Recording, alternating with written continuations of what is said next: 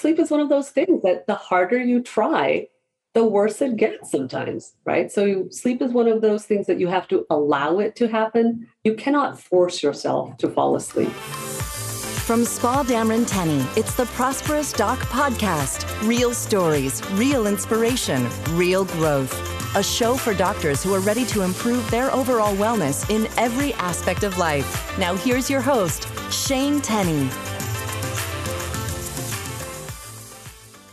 Welcome back to the Prosperous Doc Podcast. My name is Shane Tenney. Glad to have you with us today. And today we're talking about that precious but all too elusive part of the day for many of us, sleep. Did you know that the American Academy of Sleep Medicine says getting enough sleep is just as important as eating right and exercising to your overall health? You probably do. Healthy sleep helps the body stay healthy, fight off disease. Your health can suffer if you're shortchanging yourself on sleep, which so many of us have experienced over the last couple of years. And for those of you in healthcare and in medicine, you've endured the stress of the global pandemic and the extra demands on your work schedule and your family schedule, and the stress causing what is being documented as an increasing lack of sleep. And so that is the topic that we're talking about today. I'm excited because today we're with one of the foremost experts on the field, Dr. Fariha Abbasi-Feinberg, who is board certified in sleep medicine, serves on the board of directors for the American Academy of Sleep Medicine. She's practiced for over 20 years in Charlotte, North Carolina, now serves as the medical director of sleep medicine at Millennium Physician Group in Fort Myers, Florida. Dr. Abbasi, thanks so much for being with us today. Thank you so much for having me. And Shane, please call me Fariha. Well, Fariha it is then. I'll start with the softball question on the topic. What about sleep is really so important? Shane, that is really the million-dollar question, right? So we know that sleep is essential for health. We know that it's important for longevity, and insufficient sleep causes all kinds of illness. What I like to do is break it apart into different categories and sort of talk about what those big buckets are as to why we need to sleep. So number one, sleep has restorative and reparative functions. For instance, we know that certain amino acids and hormones are released in sleep, and they help with, muscle soreness and growth and things like that. Sleep has a housekeeping function. So there's a system called the glymphatic system, which is a waste clearance system in the brain, which basically eliminates proteins and metabolites that sort of, are produced all day long as we function and live our day-to-day life. What's really interesting is that we didn't know some of this, when I started in sleep medicine, but these are new discoveries that have been found over the last 10 to 15 years. The other thing we know now is that sleep is really important in memory and in learning. So if you study something and go to sleep, you are much more likely to remember it the next day versus the all-nighters that we used to pull back in med school and college days. So it is better to get sleep. Another one that I think is really important over the last few years, especially with the pandemic going on, is that we know that sleep is important for immunity. So for instance, if you have a good night's sleep and then you go get a vaccination, we know that there's a more robust immune response and you can have better vaccine work from that. So I think that's just a great thing to look at it. We know that sleep helps performance, and we know that sleep is important for psychological aspects. It makes us more empathetic. It helps us understand our partners, our coworkers, and our patients better. So overall, we really need sleep to not just sleep well, but to live well. Now, the rule of thumb that I guess I've always heard is that you need 8 hours of sleep a night and I guess 8 glasses of water a day. Is that true? Or is it more nuanced than that? And some people really can get by on 4 or 5 hours and some people need 9 or 10. So the American Academy of Sleep Medicine usually recommends that we try to aim for at least 7 hours of sleep.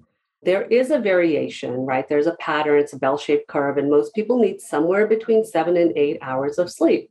Yes, there are those folks that need a little bit more and those folks that need a little bit less. But 4 or 5 hours is really very, very little sleep and probably not enough for human beings to function well. And I mean, in some ways, I guess I'm thinking that some of this science has even showed up just in the requirements of, for example, medical residents and just the demands on their schedule and how that's changed over the last couple of decades, right? Yeah, absolutely. When I was a neurology resident, we did 36-hour shifts pretty consistently. And then, there were some accidents that happened where residents fell asleep on the way home. And there were some concerns about work safety. And so there were limits that were placed on how long residents can function without being able to sleep. Some of that shifts through the times as new research comes out. We can see that occasionally naps can sort of help out with less sleep during the day for residents. I don't usually recommend naps, on a daily basis for other people, but residency is really a very special time. So we have to look at that a little bit differently than we do for those of us that are out working in the real world. Yeah, I was going to say, if there's a subset of the population that has to endure and learn how to navigate changing shifts and changing schedules, it's all of you in medicine. It's interesting. It's not just medicine, right? I mean, we live in a 24-hour world cycle. So there are factories that work around the clock. We have airline pilots that fly across timelines. There are folks at Walmart that work the night shift.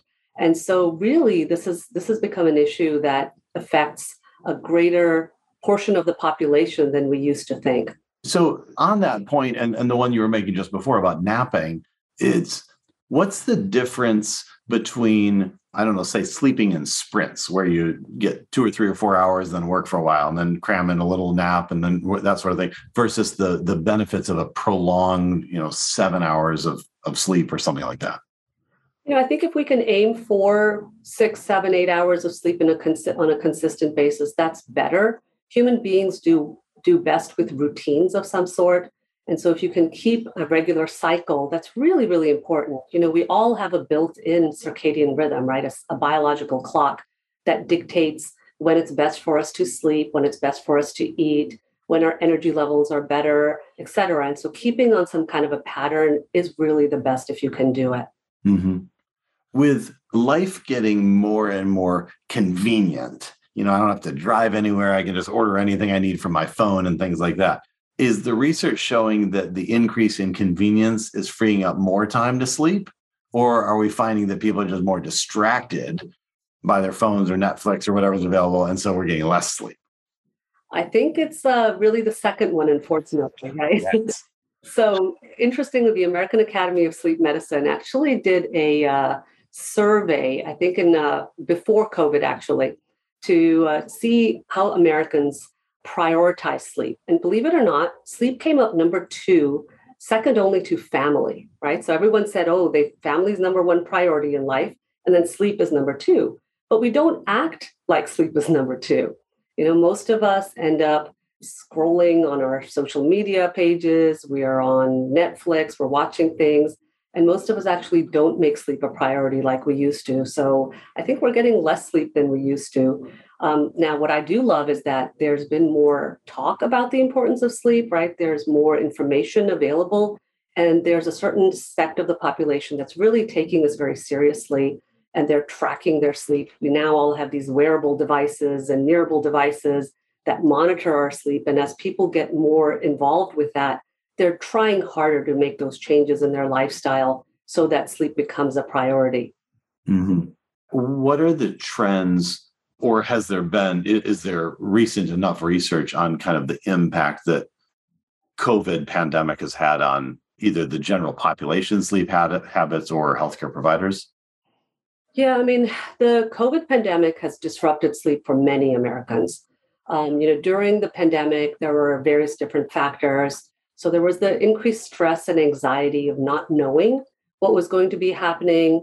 There was definitely a lack of regular schedules. So all of a sudden, people didn't have to wake up at a certain time and get the kids to school and get yourself to work, right? You could roll out of bed and basically start working right away or get the kids set up on their computer, homeschooling, and go to work. So there was a certain loss of routine that I think really affected the quality of sleep of most Americans.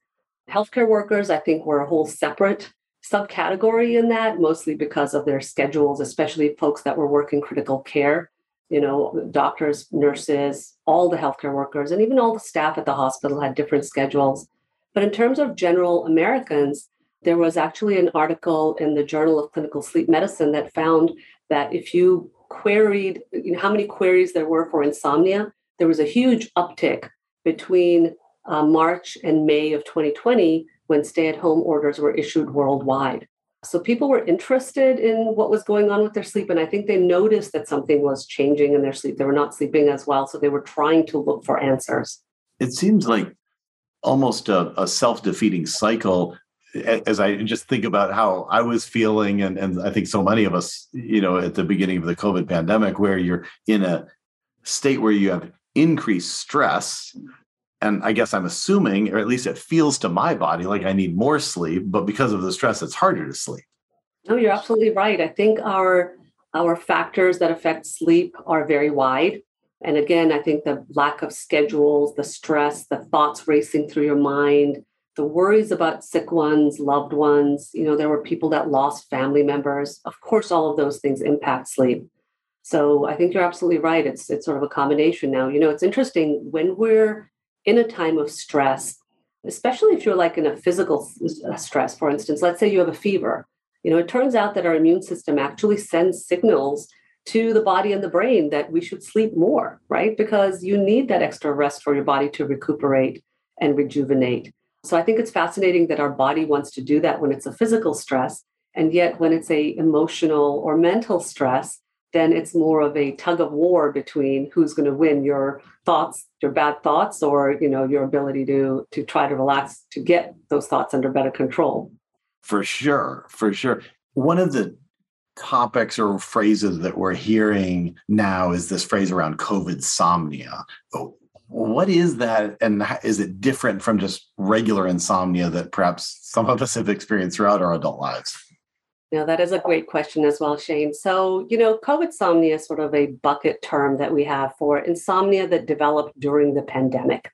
It is a way to evaluate what has happened to our sleep. So the American Academy of Sleep Medicine in July of 2020 conducted a national survey. Over 2,000 adults participated in this.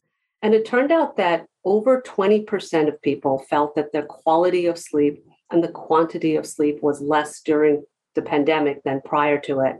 When you look back at some of the data from the peak of the pandemic, we think about almost 40 to 50% of us were not sleeping well.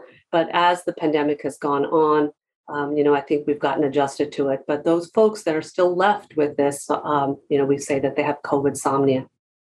And is the genesis of that just kind of the life stress and the dysregulation that a lot of us were experiencing? Or I guess I'm almost a little surprised just to hear the evolution of it, because in many ways, I feel like people were, as a general population, able to sleep in later and work from home, or was it just binging Netflix till midnight that makes you not sleep as well?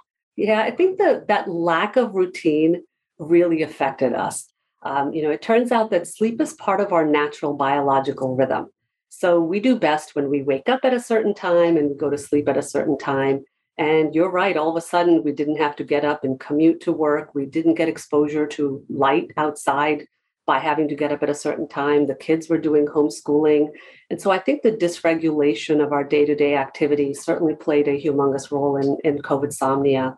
There were all the other stressors associated with it in terms of stress about finances and job loss. And of course, all the health risks that were involved. Early on, we just didn't know what was happening. And then as the COVID pandemic started to go on, there were, folks whose family members were ill, and we were concerned about them. And we ourselves, a lot of folks got sick in the healthcare field. And so I think it was just a combination of all of that.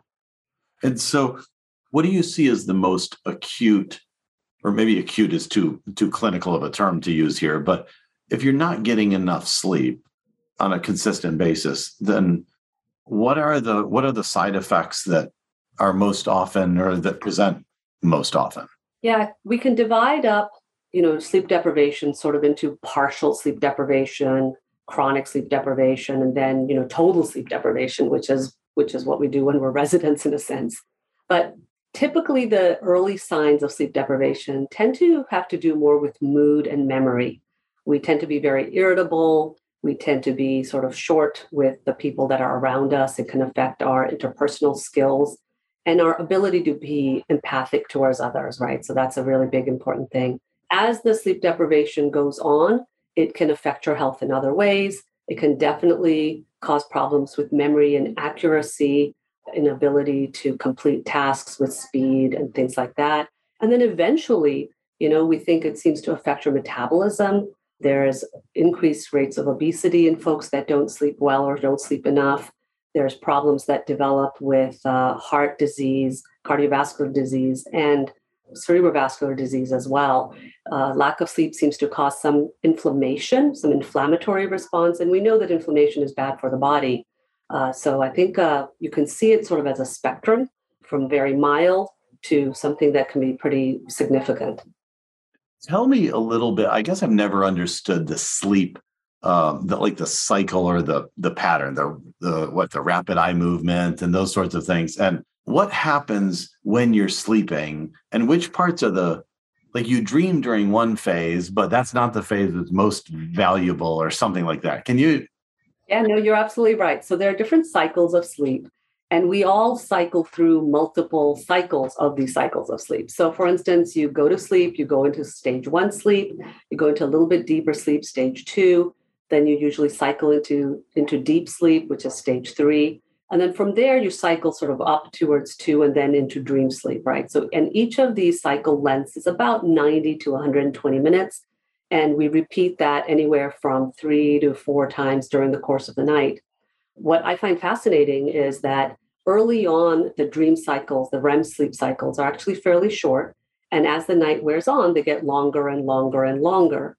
And so we tend to, therefore, remember some of our dreams better. The early morning dreams, if we wake up, we tend to remember those more. We don't remember the early ones.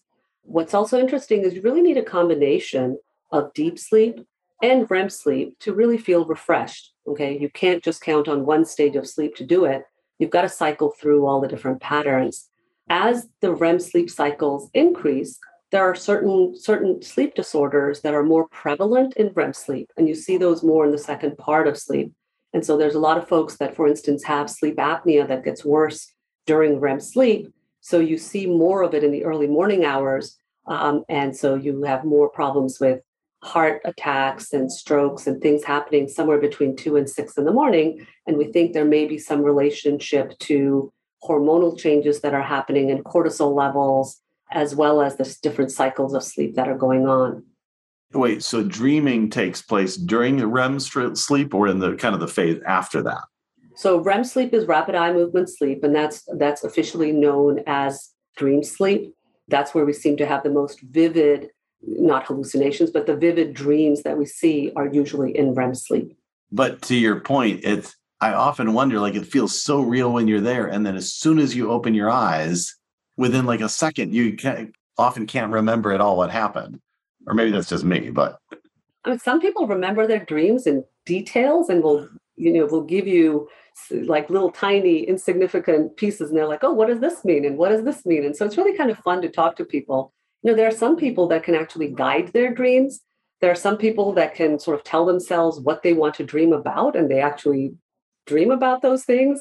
I'm not that good at that, but, it's sort of fun to talk to folks about dreams. That sounds like something that would really enhance your practice if you could help people learn how to direct their dreams. All right. Now, the other one, I'm thinking, why, as I'm aging, do I always wake up at 2:30 in the morning for no reason at all? Well, again, as we cycle through different phases of the sleep cycle, it is actually normal to have a couple of awakenings during the night. All right. And I always tell folks, don't stress out about that. And certainly don't look at the clock to see what time it is, because as soon as you start looking at the clock on a consistent basis, it's almost like you train yourself to wake up to see what time it is. So people will say, oh, yeah, 2:30 and then 3:30 and then 4:30. And I'm like, don't look at the clock. Typically we end up going back to sleep anyway, and we don't realize that the awakening was very brief and that the sleep was greater than the awakening. We seem to remember the awakenings because we looked at that clock. That's actually a good reassuring point. Even though I'm awake, the sleep has been more than the awake. I generally try to just if I get stressed about it, well, then I'm definitely not going to go to sleep. So just wake up and just lay there and try to stop thinking about things. Right. And, sleep is one of those things that the harder you try, the worse it gets sometimes, right? So sleep is one of those things that you have to allow it to happen. You cannot force yourself to fall asleep. And so you have to set up the best circumstances to make sure that your environment is conducive to sleep, and you have to allow it to happen naturally. Those of you wearing white coats to work every day, literally or figuratively, know how important your training, specialty, and income are to your future. But what happens if you get sick or hurt and can't work? The truth is that during the course of your career, you are 3.5 times more likely to be injured and need disability insurance than you are to die and need life insurance. Disability insurance is one of the most important pieces to protecting the progress you've already made and the future you're building. But it's also one of the most nuanced types of insurance. If disability insurance is something you'd like to be more knowledgeable about, check out the free guide available for download from our sponsor, Spa Dameron Tenney, at their website, sdtplanning.com. Click on the Financial Resources tab to download the free guide to understanding disability insurance. This and every episode of the Prosperous Doc Podcast is sponsored by Spa Dameron Tenney, helping docs and dentists make smart decisions through comprehensive financial planning. Download the free guide to understanding disability insurance at sdtplanning.com.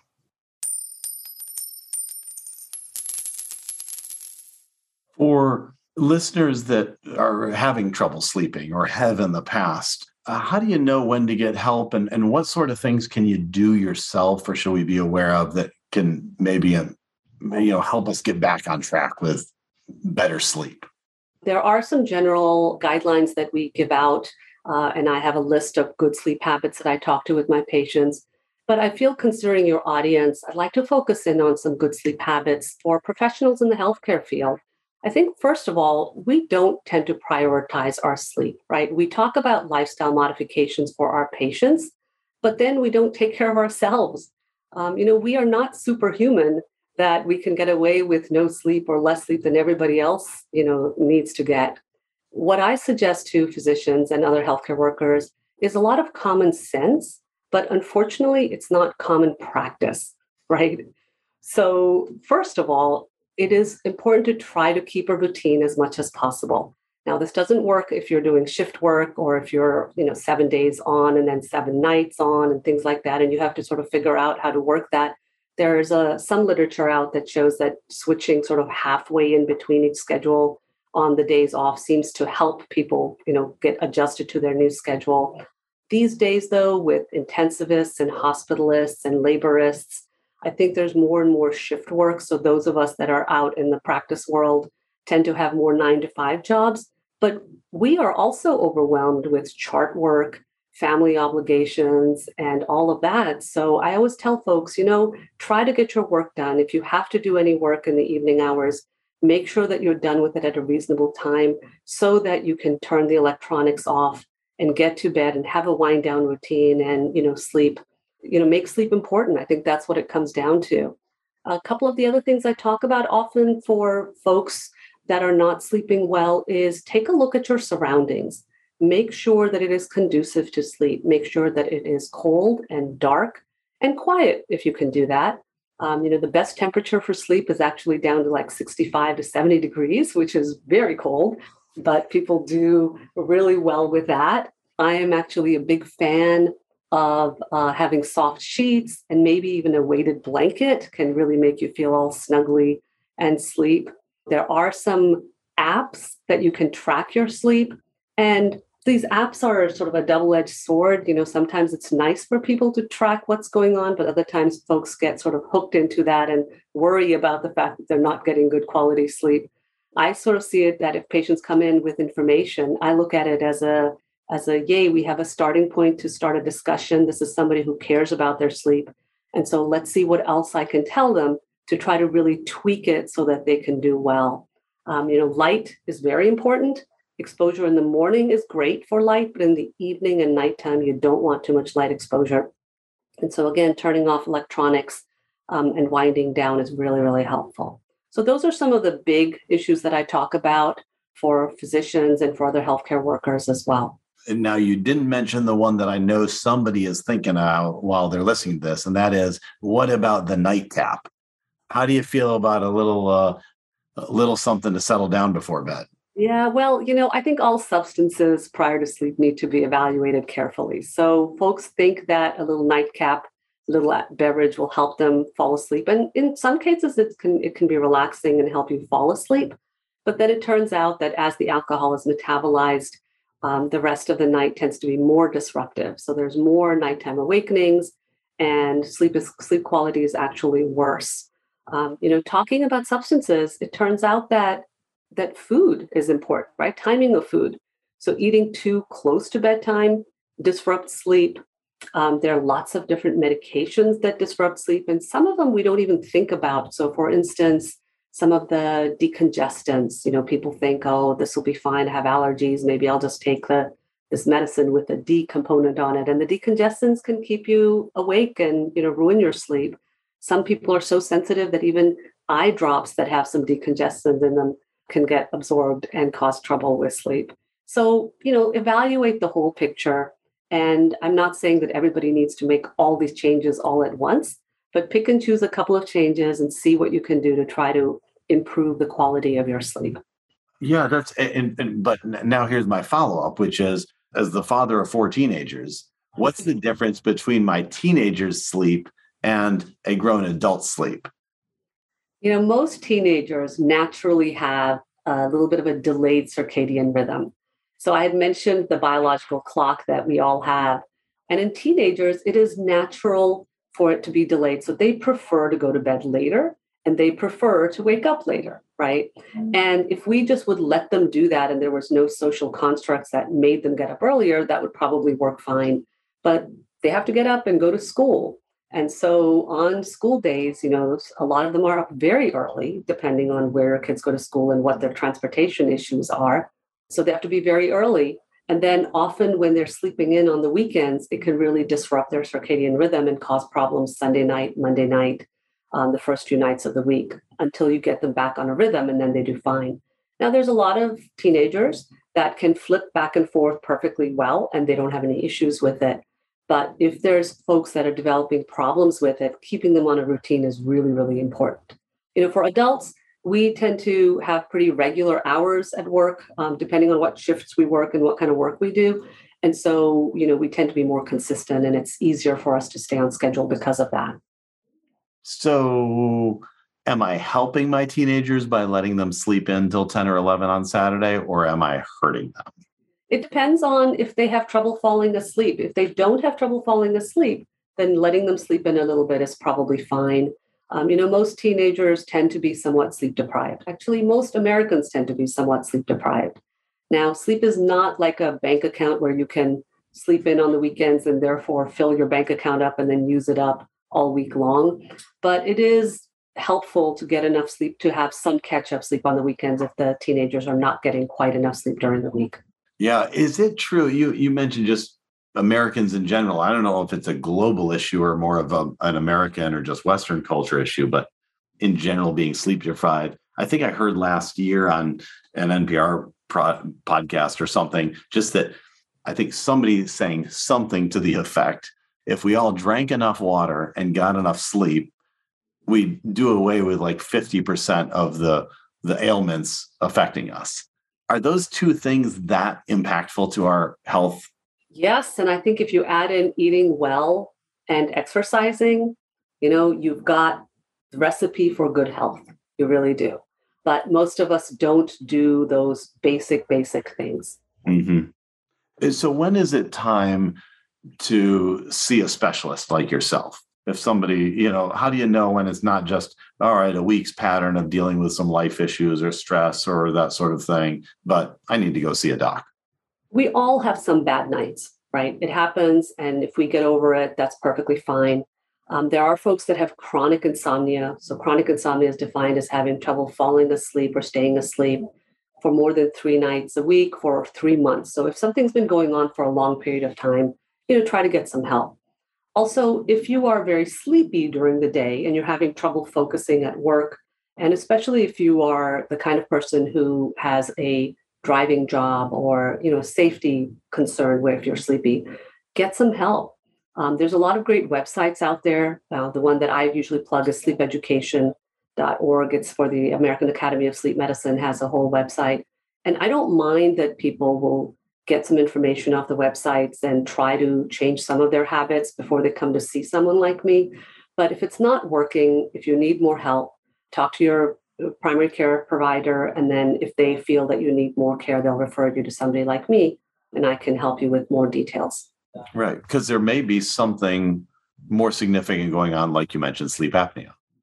Absolutely. Absolutely. And, sleep apnea is very, very common, and it really increases your risk of high blood pressure and heart disease and stroke. And it could cause memory problems and sleep disruption and cause sleepiness and all kinds of issues that are very, very easily evaluated and, can be fixed and helped. And so I always tell people, ask for help. That's what we're here for. Excellent. Excellent. Well, just having this conversation once makes me want to go take a nap. So. Dr. Abbasi, let me ask you a question. You've had a great career spanning a couple cities now from the time you spent in Charlotte, North Carolina, and now in Southwest Florida. I've realized we all kind of advance based on the contributions of those who've poured into our lives. And I want to give you a chance. Is there somebody you'd like to shout out who's been really important to you in your career? Yeah, absolutely. On a professional basis, I'd like to acknowledge Dr. Susie Esther. She's well known in Charlotte. She's been in Charlotte for, forever from my mind. She's also past president of the American Academy of Sleep Medicine, and I had the great privilege of working with her. She's one of these incredible people that just lifts everybody up.